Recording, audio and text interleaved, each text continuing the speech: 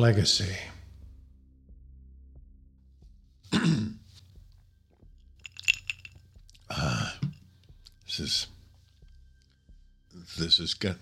This is gonna be stupid. I know it is. I don't know if I'll post it. For those of you listening, just roll with it, okay? I'm going to admit it. I've already done this offline, off mic, in the house. Maybe I just need to roll with it for a minute. It'll only take a minute.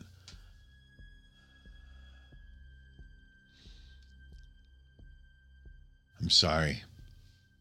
I said that before. Your point is to inspire, right? You gave this to me to let me know the bust outlives the city. I don't even know if I can say this. I don't know that I can. It's not worthy. That's not the word I want to use. Useful? Skilled? Maybe it's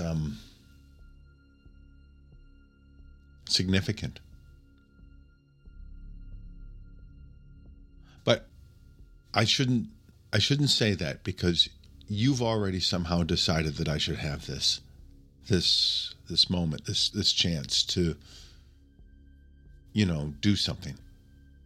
So I won't self-efface, at least not to stop myself. I'm ready to try and listen, to be open to it, whatever it is. If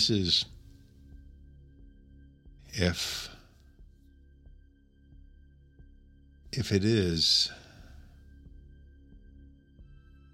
okay, just okay, I'm grateful.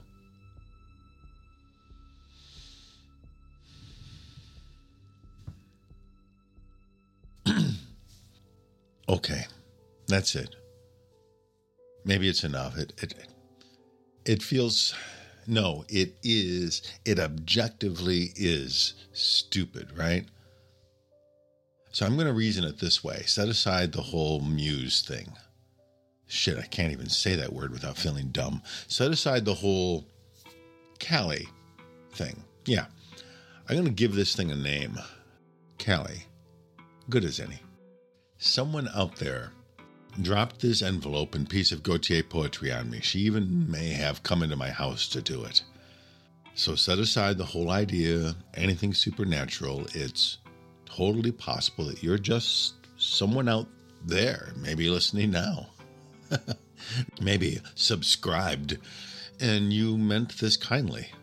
A little inspiration for the retiring teacher. What did I do? Oh, I got all bound up in this, started over-reading it. It was a compliment. Some kind of well-wish, along with the cards and gift certificates I got at retirement. That's all this is. So I'm going to work with that, okay? Thanks. I appreciate the confidence you have in me to aspire to something important. I like to think that what I do has some importance to someone. My whole career has really worked on that idea, right?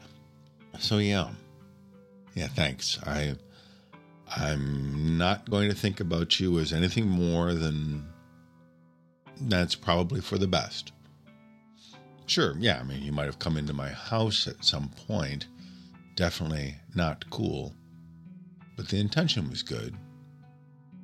So, and there are a lot of ways you could have offered that idea, but you chose Gautier, so I'm going to guess that maybe you had something in mind that this particular piece of poetry might inspire. I'm going to guess that almost no one knows this guy. I certainly didn't before this started. Funny, Gautier himself was worried about that, if his mark would survive him, if he would become a figure of importance. A lot of literary scholar types wonder that too, even now. It's like his success had nothing to do with his intention or his creation. There's something Faustian in that idea that I'm just going to walk away from, I think.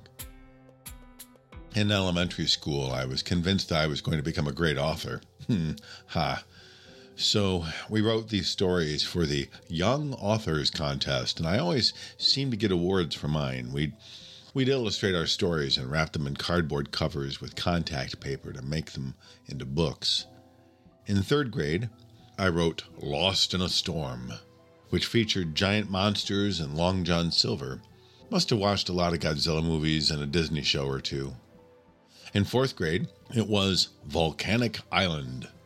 Around the time I started reading Jules Verne, I bet. And in fifth grade, the highly anticipated Oahu the Native Boy, which I'm certain in 1974 was not at all a fairly racist portrayal of Pacific Islander superstition. My point is that from the beginnings of my education, I learned it was easier to take credit for someone else's idea making. I know it's not a fair conclusion. I mean, what 8-year-old has anything in him but imitation? It's what we do. We are flawed creators. And we're so self-hating that we'll spend a lot of emotional energy in our adult lives pointing back and forth at idea stealers, plagiarists. Plagiarism. Every good English teacher makes this the boogeyman of public school writing. We now have semi-competent software programs which tell us not merely if a student's writing is plagiarized, but how much is, right down to a percentage. 34% of Brandon's paper is from other sources not properly documented.